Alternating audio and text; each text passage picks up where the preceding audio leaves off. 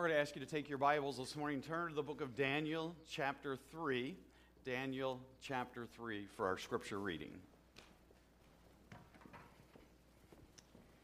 Today's reading is taken from Daniel, chapter 3, beginning to read at verse 13.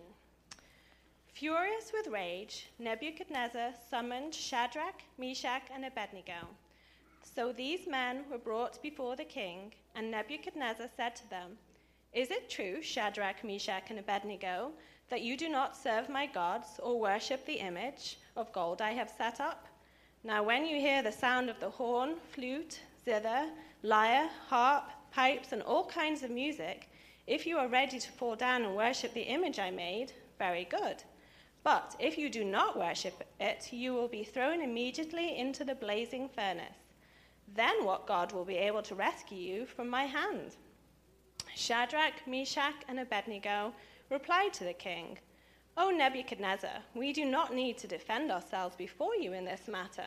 If we are thrown into the blazing furnace, the God we serve is able to save us from it, and he will rescue us from your hand, O king. But even if he does not, we want you to know, O king, that we will not serve your gods of worship or worship the image of gold you have set up."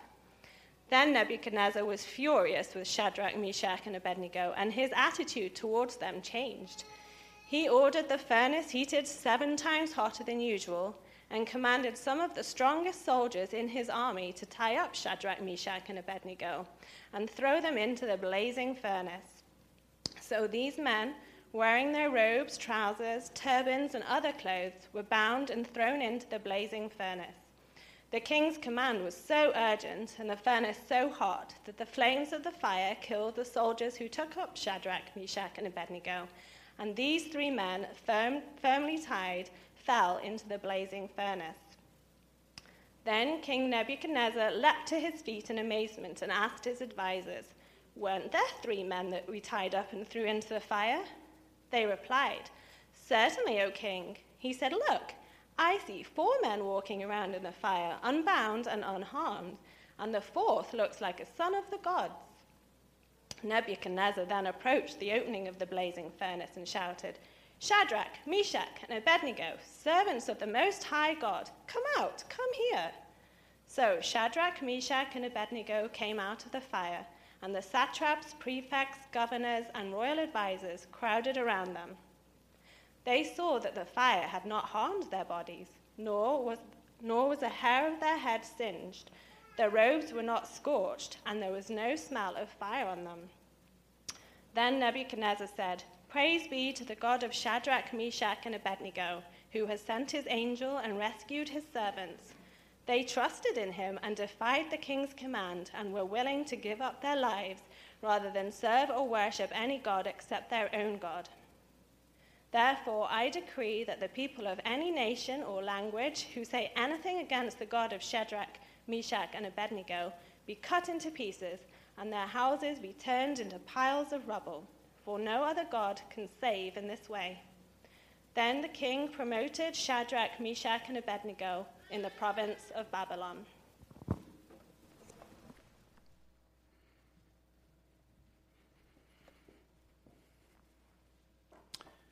Let's pray this morning.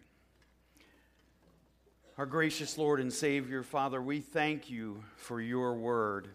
We thank you for the word of God that is powerful.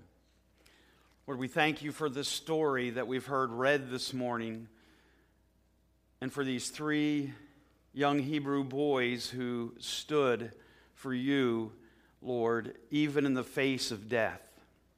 Lord, I pray this morning as we consider this story and we consider, Father, finishing up our series on surviving and thriving in today's culture, that, Lord, we will walk away today encouraged, but we will walk away today, Father, going out into a world that is somewhat now against Christians.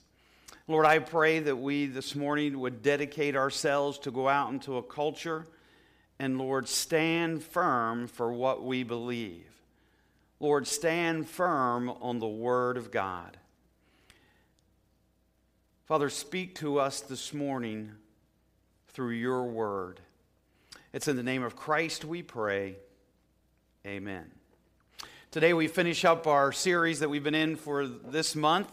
And about a year ago this time, the city of Houston was in turmoil. The pastors the city had passed a new ordinance, and that ordinance was an equal rights ordinance, which basically said if you spoke against the LGBT community in your messages, that you could be locked up. And so there were quite a few pastors who stood up and said that they were still going to preach the Word of God. In fact, on one Sunday, they decided that they would preach in each of their churches what the Word of God said.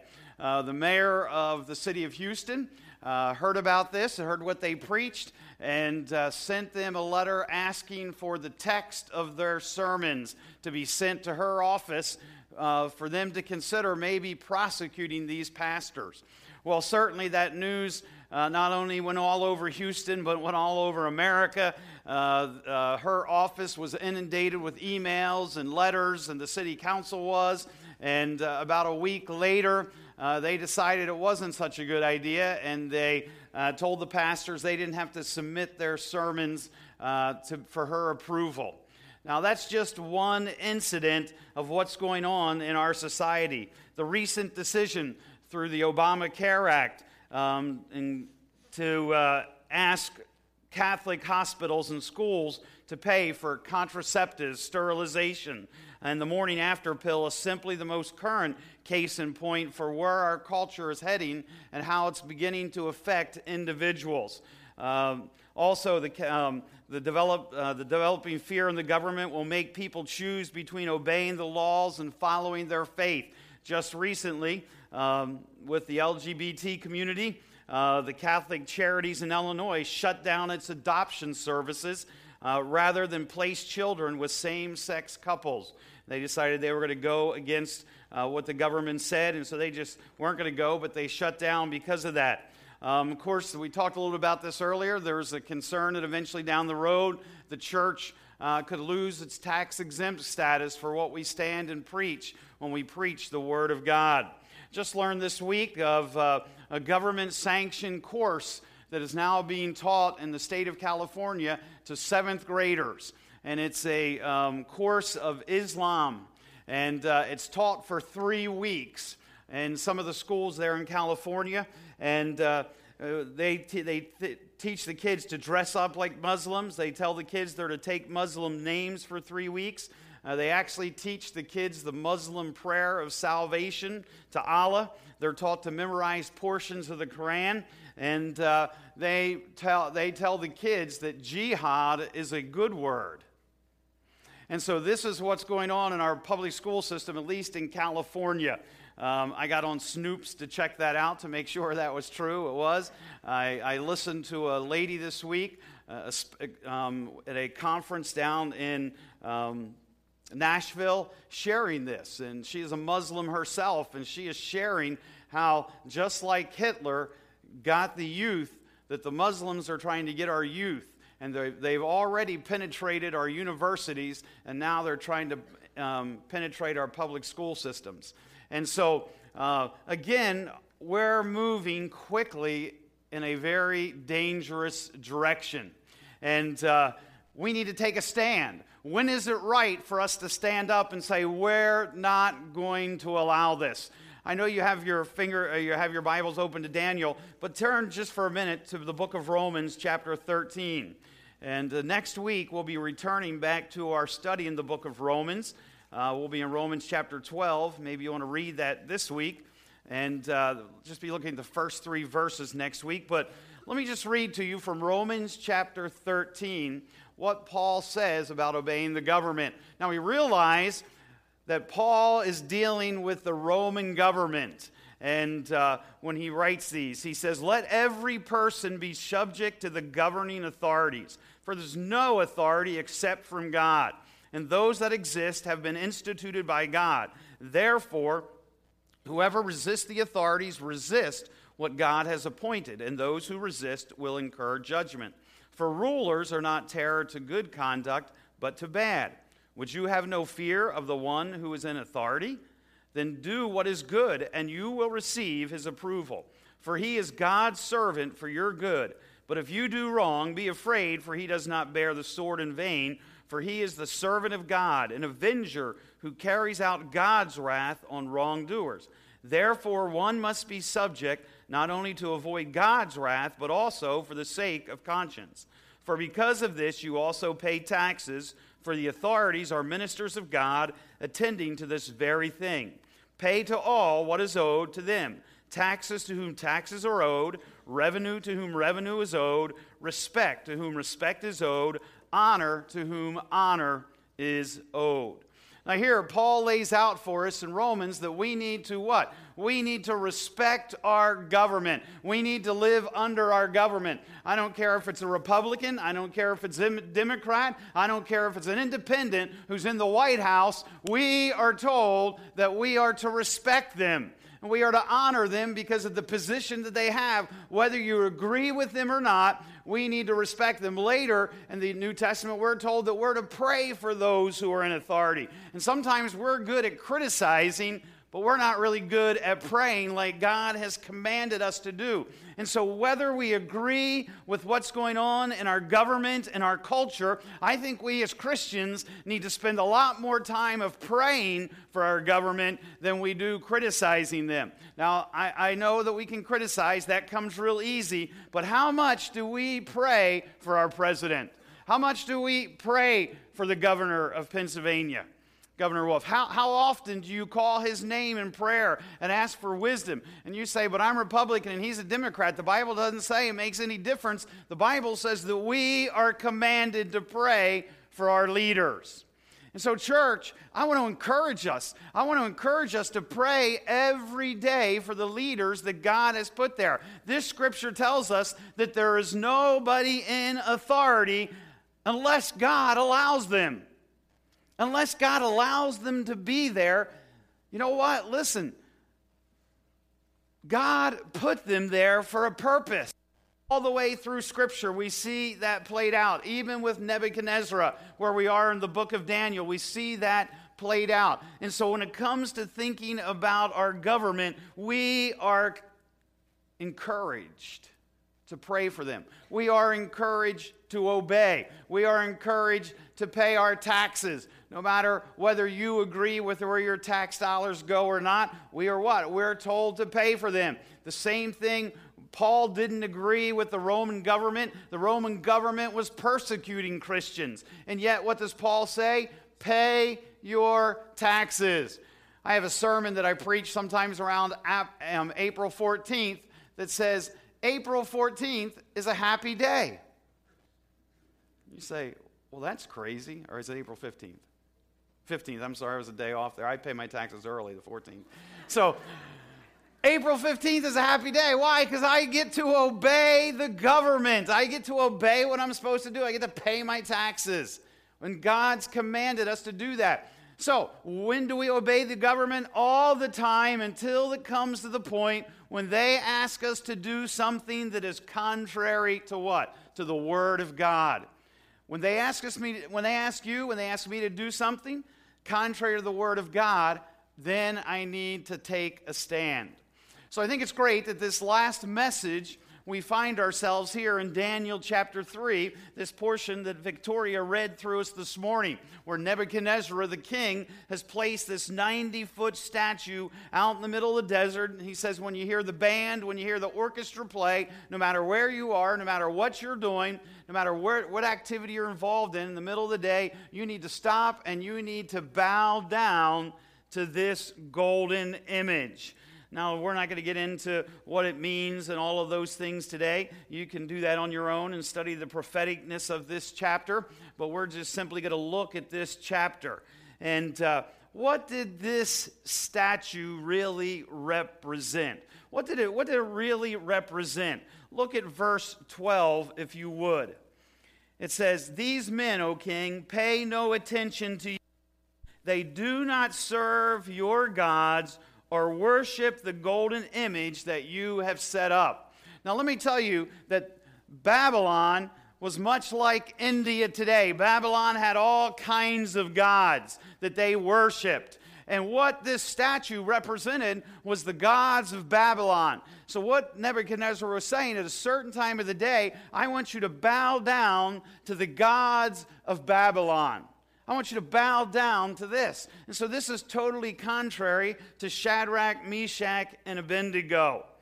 And so this brings us to our very first point this morning, is the pressure of pluralism. We live in a pluralistic society. And one of the things that a pluralistic society does to Christians is it wants to privatize your faith. It wants to privatize your faith. You can read the statement. You may practice your faith in private, but in public you must practice the cultural precepts. See, Nebuchadnezzar had no problem at all with Shadrach, Meshach, and Abednego worshiping their God in their own house, in their own time. But when they got in public, listen, they better worship his God. They better worship the God of that culture and the precepts of that culture. And that's pretty much where America is today. Listen, if you want to go to your church on a weekly basis and you want to worship, if you want to go someplace and spend time there having a prayer time or having a Bible study, that's fine. But our culture says, listen, when you get into your workplace, when you get out into the world, you better accept pluralism. You better accept the fact that there are many gods and no God is more important than any other God. That's where our society is today, and that's what our society pressures people to do. And it pressures Christians to do that. So that statement that's made, you ought to underline it in the Bible there, in that verse in chapter 12. They do not serve your gods or worship the golden image. That was the problem. Now listen, I see this happening all over the place, this pressure for us to conform, where Christians are forced to assimilate themselves into public culture by privatizing our faith. I'll give you a couple examples this morning, and I've shared this one with you before, but it's one of the greatest ones. One of my elders from in New Jersey, Al Fitzpatrick, was one of the vice presidents of a department of Subaru. And his department was struggling a little bit, and so the president of Subaru came to him and basically said to Al, listen, Al, here's what I need you to do. I need you to fudge these reports. And here's basically what I need you to say. And so when he came to that, Al simply said, in all due respect, sir, I can't do that. And he said, I'm a Christian. This is exactly what Al said, the president of Subaru said to him. He said, I respect the fact that you're a Christian. I respect the fact, everybody knows that at lunchtime you go out to your car and you read Scripture and you pray. We all know that you do that, Al. But the thing is, what you do in your car is what is much different of what you do in this office. So you need, Al, you need to fudge these reports. Here's what you need to put on the reports. I'll give you the weekend to think about it. Al said, I really don't need the weekend to think about it. I can make the decision right now. He says, no, you take the weekend. He said, it's not going to change. He says, well, I hope it'll change. So Al went home. He shared with his family. He told the rest of us elders what he was going to do, and he asked us to pray for him. He walked into Subaru there in Cherry Hill, New Jersey the next day, and the president of that particular part of Subaru was there and said, have you made a decision? He said, yes, I will serve my God, Jesus Christ, and not you. And so he said, you're fired. Give me your keys to the building. Give me your keys to your Subaru that you drive here, and take your stuff, and you're gone. And Al said he had a box waiting for him. He got to put his personal things in the box, and a policeman was there to escort Al out of Subaru. Now, it took him three years in the economy at that time to find a new job. He ended up moving his family to Houston, Texas. And God blessed Al because of that. But they're what? They wanted him to privatize his faith. It was okay. He could have that faith all he wanted out in the parking lot and reading his Bible and praying. But when I got into the building, you better toe the company line. You better go with culture. It's interesting, not long ago, Oxford University did a study called Premarital Sex in America. And they studied young men ages 18 to 24. All of these men were college educated or were in college or had graduated, and they were unmarried. And the only difference in these, there were two groups. The only difference is the one group of college-educated men, 18 to 24, unmarried. These men grew up in homes and in a community where sex was no problem. You could have sex anytime you wanted, with anybody you wanted. It wasn't a big deal. You were free to do what you wanted. The other group that they studied were young men who were brought up in churches, in what we might call Christian communities, and who were taught from a young age that the Bible teaches any type of sex outside of marriage is a sin. And so in this study, Oxford University found out this, that the first group of men, only 23% were virgins. Of the second group, who were brought up in supposedly Christian homes, only 28% were virgins. The difference between the two groups is negligible, isn't it? Not hardly any difference whatsoever. So see, what happened was these young men, even though they were taught this, even though they knew it was wrong, yet when the pressures of society were pressed upon them, when the pressures of the culture were pressed upon them, they privatized their faith and they lived out something totally different in the culture in which they live. Every pluralistic culture puts pressure on people to privatize their faith and to assimilate themselves into the culture. See, these three Hebrew boys, they weren't going to do that. And here's the reality of it. Listen to me. I don't care what kind of work you do. I don't care where you are. When you get dressed on a Monday morning and you go out into the culture of this world, this culture really wants you to privatize your faith and bow to the gods of our culture. The sad thing is, sometimes we do that. And again, let me just remind you this morning, just a little quick history of where we've come in this story back from week 1 when we talked about Shadrach, Meshach, and Abednego. These guys who were as young men, young teenagers, they were captured and from their own home in Jerusalem, and they were brought to Babylon, and they were taught the ways of Babylonian culture, and they were given an education. Their names were changed. And they, in a sense, it would have been easy for them to blend in and do everything. In fact, Jeremiah, let me read to you a verse from Jeremiah, that Jeremiah sends a letter to these guys and to the others who have been captured in this by Babylon and brought to Babylon. In Jeremiah chapter 29, verse 7, here's the letter, here's just an excerpt of the letter of what Jeremiah says. But seek the welfare of the city where I sent you in exile, and I pray to the Lord on its behalf. For in its welfare you will find your welfare. It's interesting. What did Jeremiah say? Listen, guys, when you get there, don't go against the culture. Just don't stand up. He said, listen, there are things that you can blend in and you can help in the city, and if you happen to get into a position, do well. And that's what Jeremiah told them. That's exactly what Daniel and Shadrach, Meshach, and Abednego. There were certain things that they what? There were certain things that they, in a sense, blended into the culture. There were certain things that they, in a sense, they worked hard. And because they worked hard, they were respected and they were given positions of leadership. And so they did that. There's nothing wrong with going out into our culture and working hard. There's nothing wrong with getting up tomorrow morning and going to your job and doing the best that you can possibly do on your job.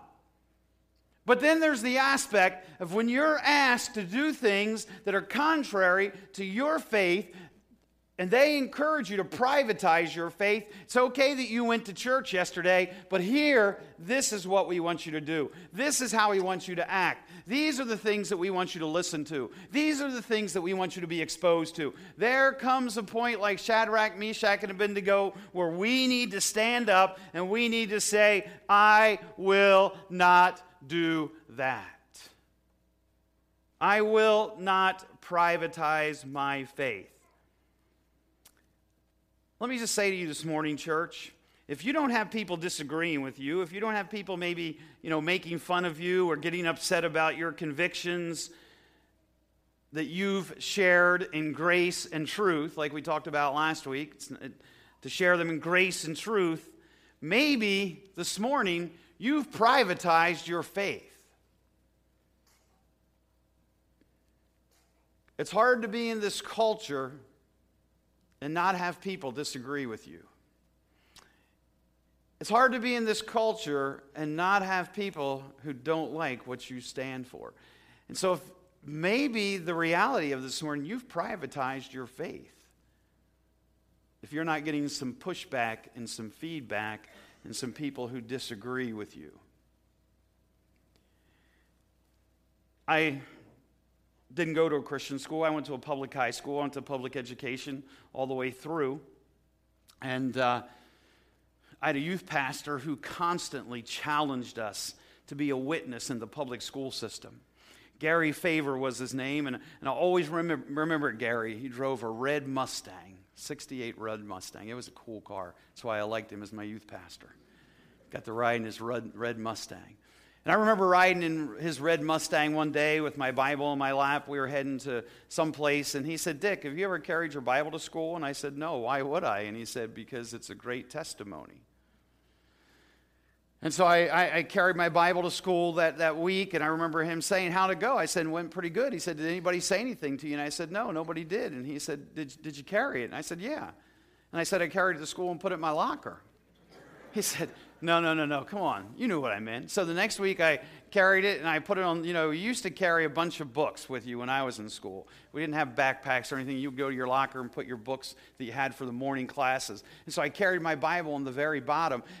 As soon as I got to my class, I threw my Bible under my desk, under like you used to do. And I remember Gary saying, how'd it go this week? I said, real good. I carried my Bible to class. And he said, well, that's good. Anybody say anything? I said, no. He said, did you keep it out the whole time? And I said, no, I put it underneath. He said, come on, be a man.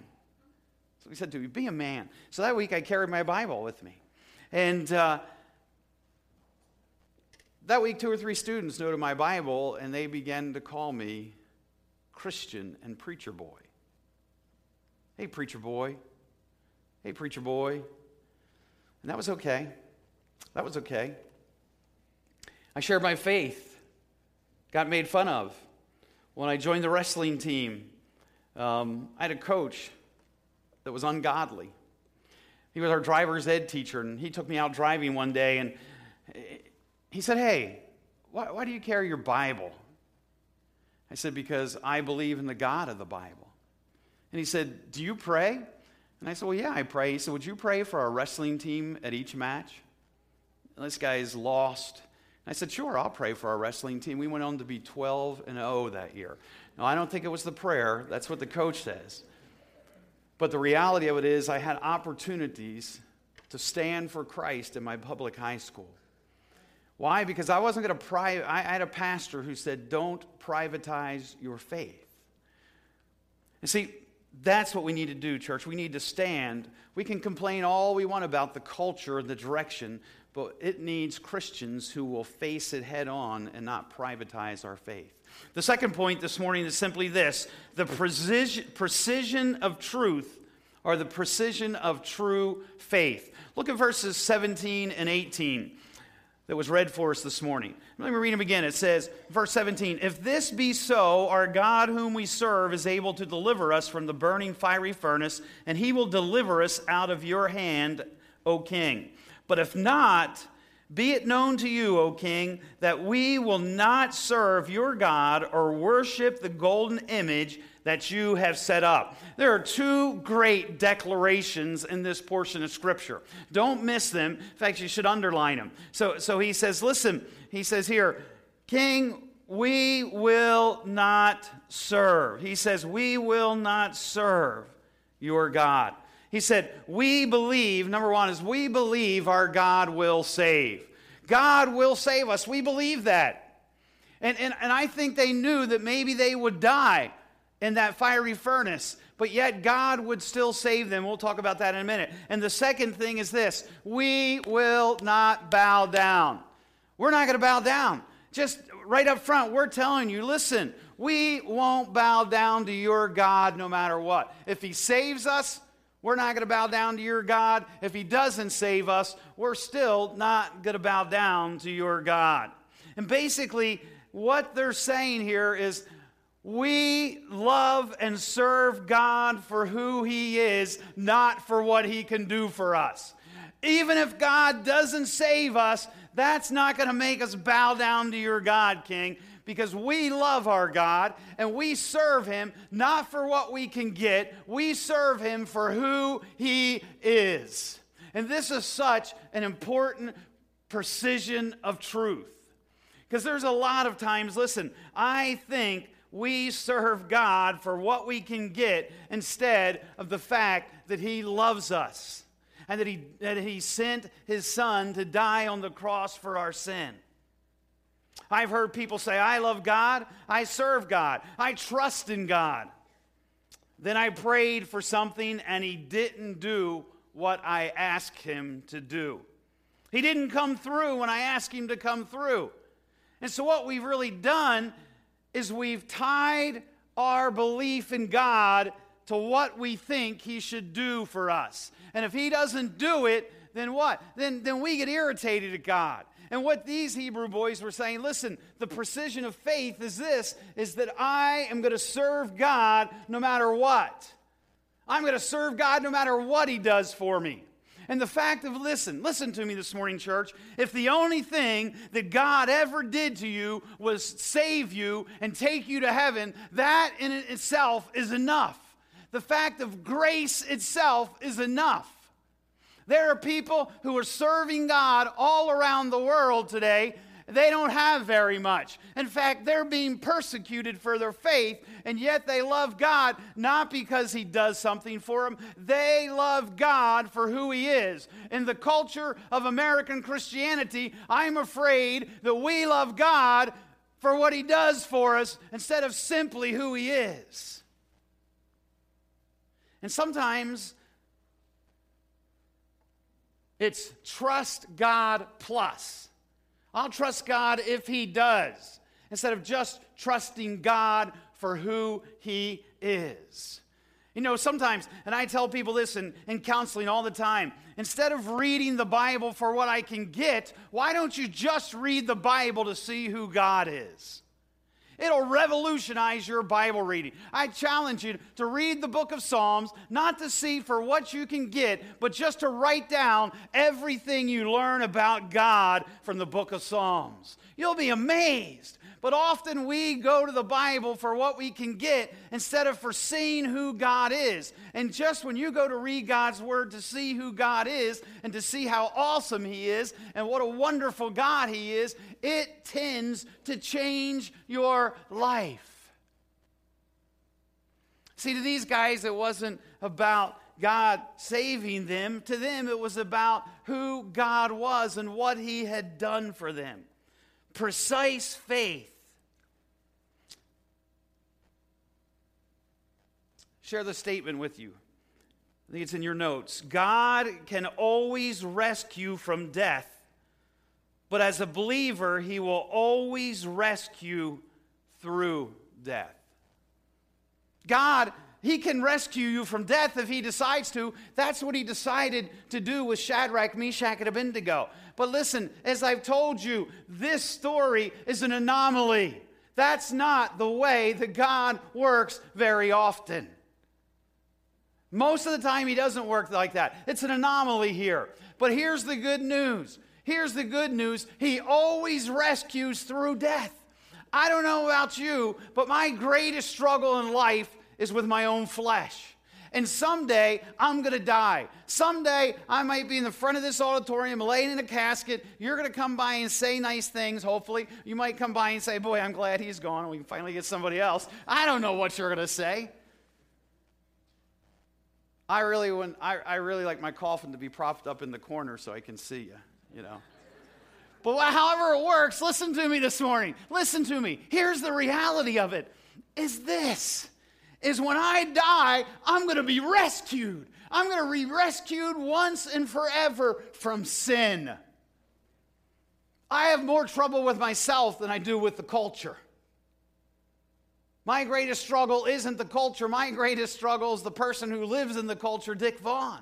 And someday, through death, I'm going to be delivered from sin once and for all. I'm going to experience freedom. I'm going to experience liberation. I'm going to experience joy like I've never experienced before.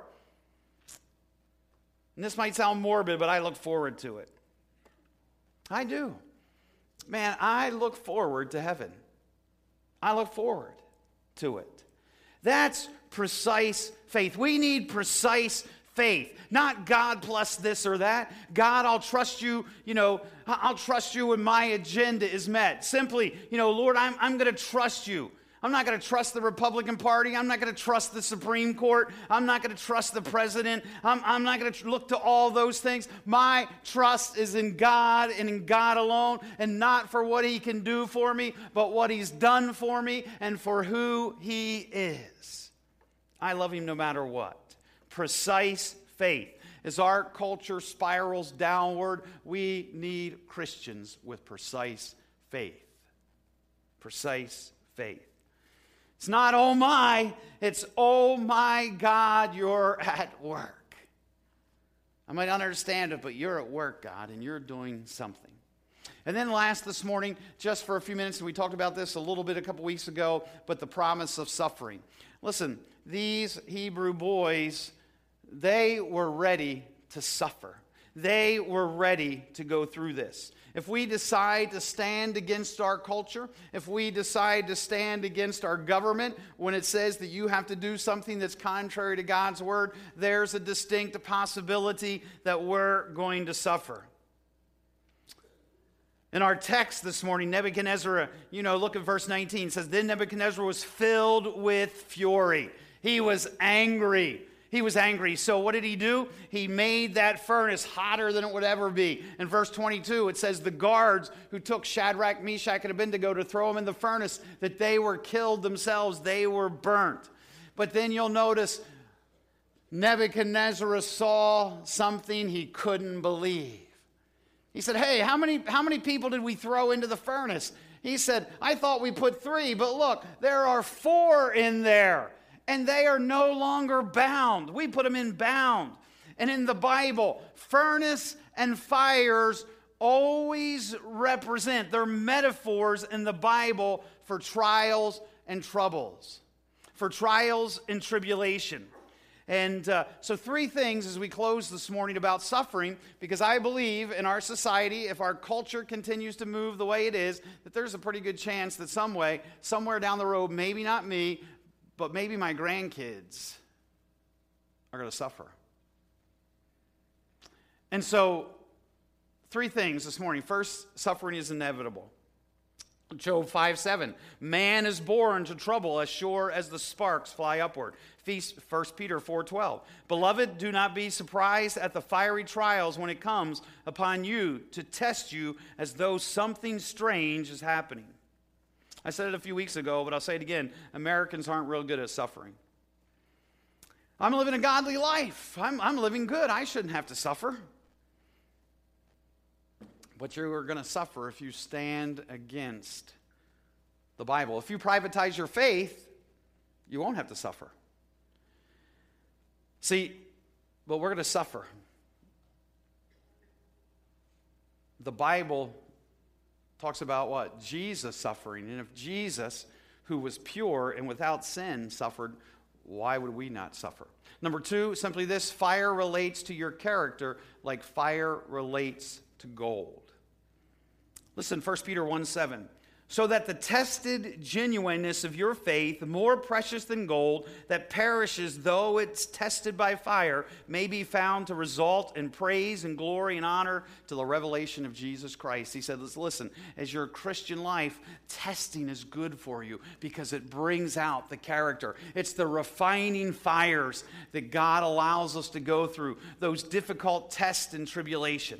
It makes our character pure. Suffering helps you to know who you really are. Suffering, it helps you to have a profound trust in God. It helps you to be wise in life. It makes you sympathetic to other people. Suffering relates to our character like fire to gold. It purifies us. And then lastly, simply this: if you trust in God, He will walk with you in the furnace.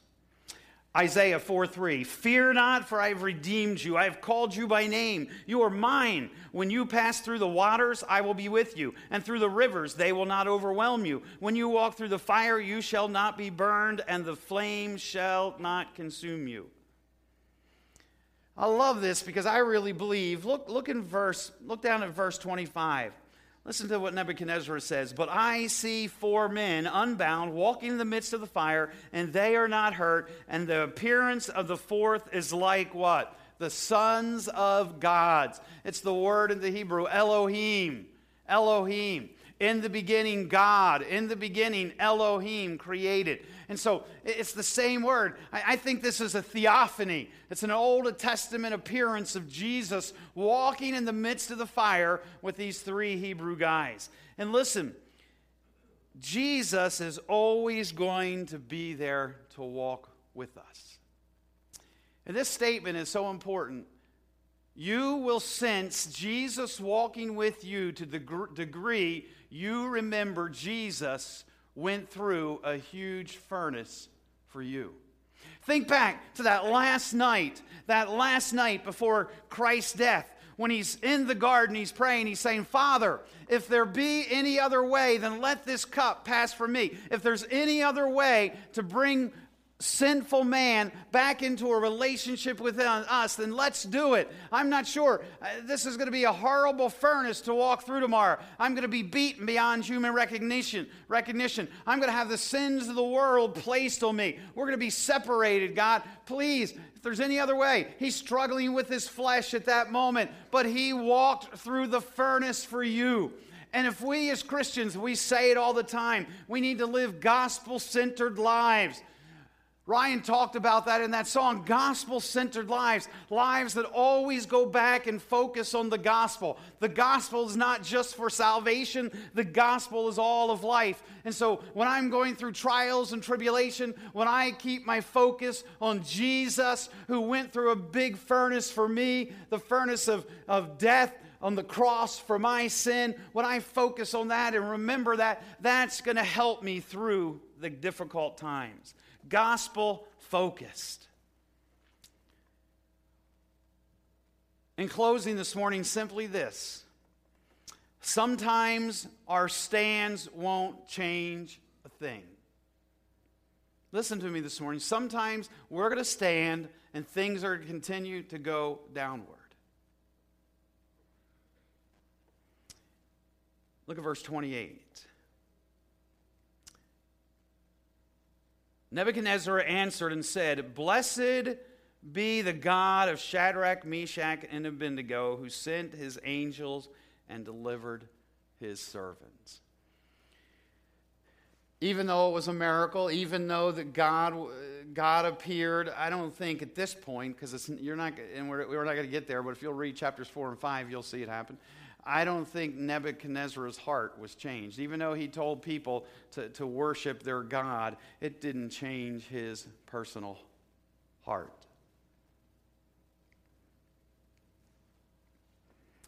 And sometimes we take a stand, and God can even do miraculous things, and it doesn't change people like we wish it would, or like we hope it would.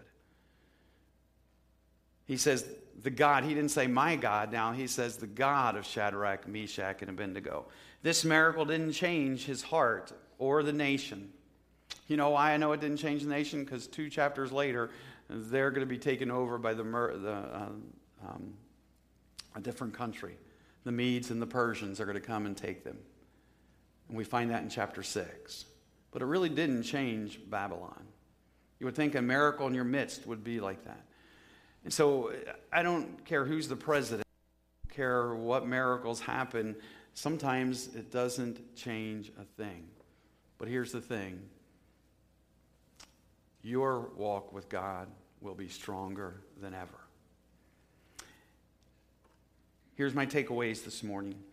Have you privatized your faith? As you go out and you're in the world, listen, when you're taking stands for what the Word of God teaches, when you're taking stands for what the Word of God teaches, you're going to get feedback. You're going to get people who aren't going to like it. You're going to hear from people who don't agree with you. And if you're not experiencing that, maybe you've privatized your faith. Secondly, this morning, simply this. Are you following God for who He is or what He gives? Why are you serving Him today? Is it because of what you get from Him? Hey, if tomorrow the government took away our tax status, would you still tithe because you lose that deduction? Would you? Are you following God? If tomorrow you lost your house, if tomorrow our country was overtaken by another country, another nation, would you still serve God? Or would you say, God, why did you do this to us? I don't even know if I want to serve you anymore. And are you willing to suffer for your faith? Those are 3 pretty tough questions. But if our culture continues to go the way it is, for us to survive and thrive in this culture, we're going to have to be Christians who don't privatize. We're going to have to be Christians who stand up publicly for what we believe. We're going to have to be Christians who follow God not for what He does, but because who He is. Because it might be God's purpose for us to go through suffering, like many of our brothers and sisters do around the world, for standing for their faith. And then are you willing to suffer for your faith? I'm going to ask you to stand this morning. And I'm going to ask us to do something that we don't usually do here. I'm going to ask you to do one of 2 things. And if the Spirit doesn't lead you to do this, that's fine. But I'm going to ask you this morning to think about these 3 questions. Have you privatized your faith? Are you willing to follow God for who He is or for what He gives? And are you willing to suffer? Think about those questions. And if God is speaking to your heart about one of those, I'm going to ask you to do one of 2 things this morning. Before the band comes back and plays and we sing, I'm going to ask you to do one of 2 things. I'm going to ask you to get out of your seat and come down here and pray, or just turn around and get on your knees and pray and say, God, help me not to privatize my faith. God, help me in this culture to stand strong for you, even when those around me are making fun or calling me down. Help me to stand strong for you, not for what you can do. And God, even if it means that I'm made fun of, even if it means if I go through suffering, I'm willing to do it, not because of what you've done, but because of who you are. I'd like every head bowed and every eye closed. And this morning, church, I'm calling this to prayer. And so you do as the Spirit of God leads you. If it's just to stand there and pray, if it's to come down here and get on your knees and pray, then do that. If it's to get on your knees there in your chair, but we're going to take 2 or 3 minutes this morning, 4 minutes, and we're just going to go before God. In silence, let's do as the Holy Spirit encourages us. You know, I love the story that we preached this morning. And here's the thing that excites me about that story, and excites me as you leave, I want to remind you of this. We don't walk out of these doors alone. First of all, we walk out of these doors with God, the fourth person who was in that fiery furnace. But there were three others. There were three Hebrew boys together. And you know what? We need to leave here encouraged, because we're not fighting this battle alone. We're fighting it with Jesus. Come here, Phil. Come here. Take my hand, bud. We're fighting it together. We need each other, church. Jesus preached about unity. We need a church that moves forward in unity together against a culture that is contrary to us. The good news is we're not doing it alone. We have Jesus, but we have each other. Take somebody's hand, shake it, and say, I love you, brother, and I'm glad to serve with you. Have a great week.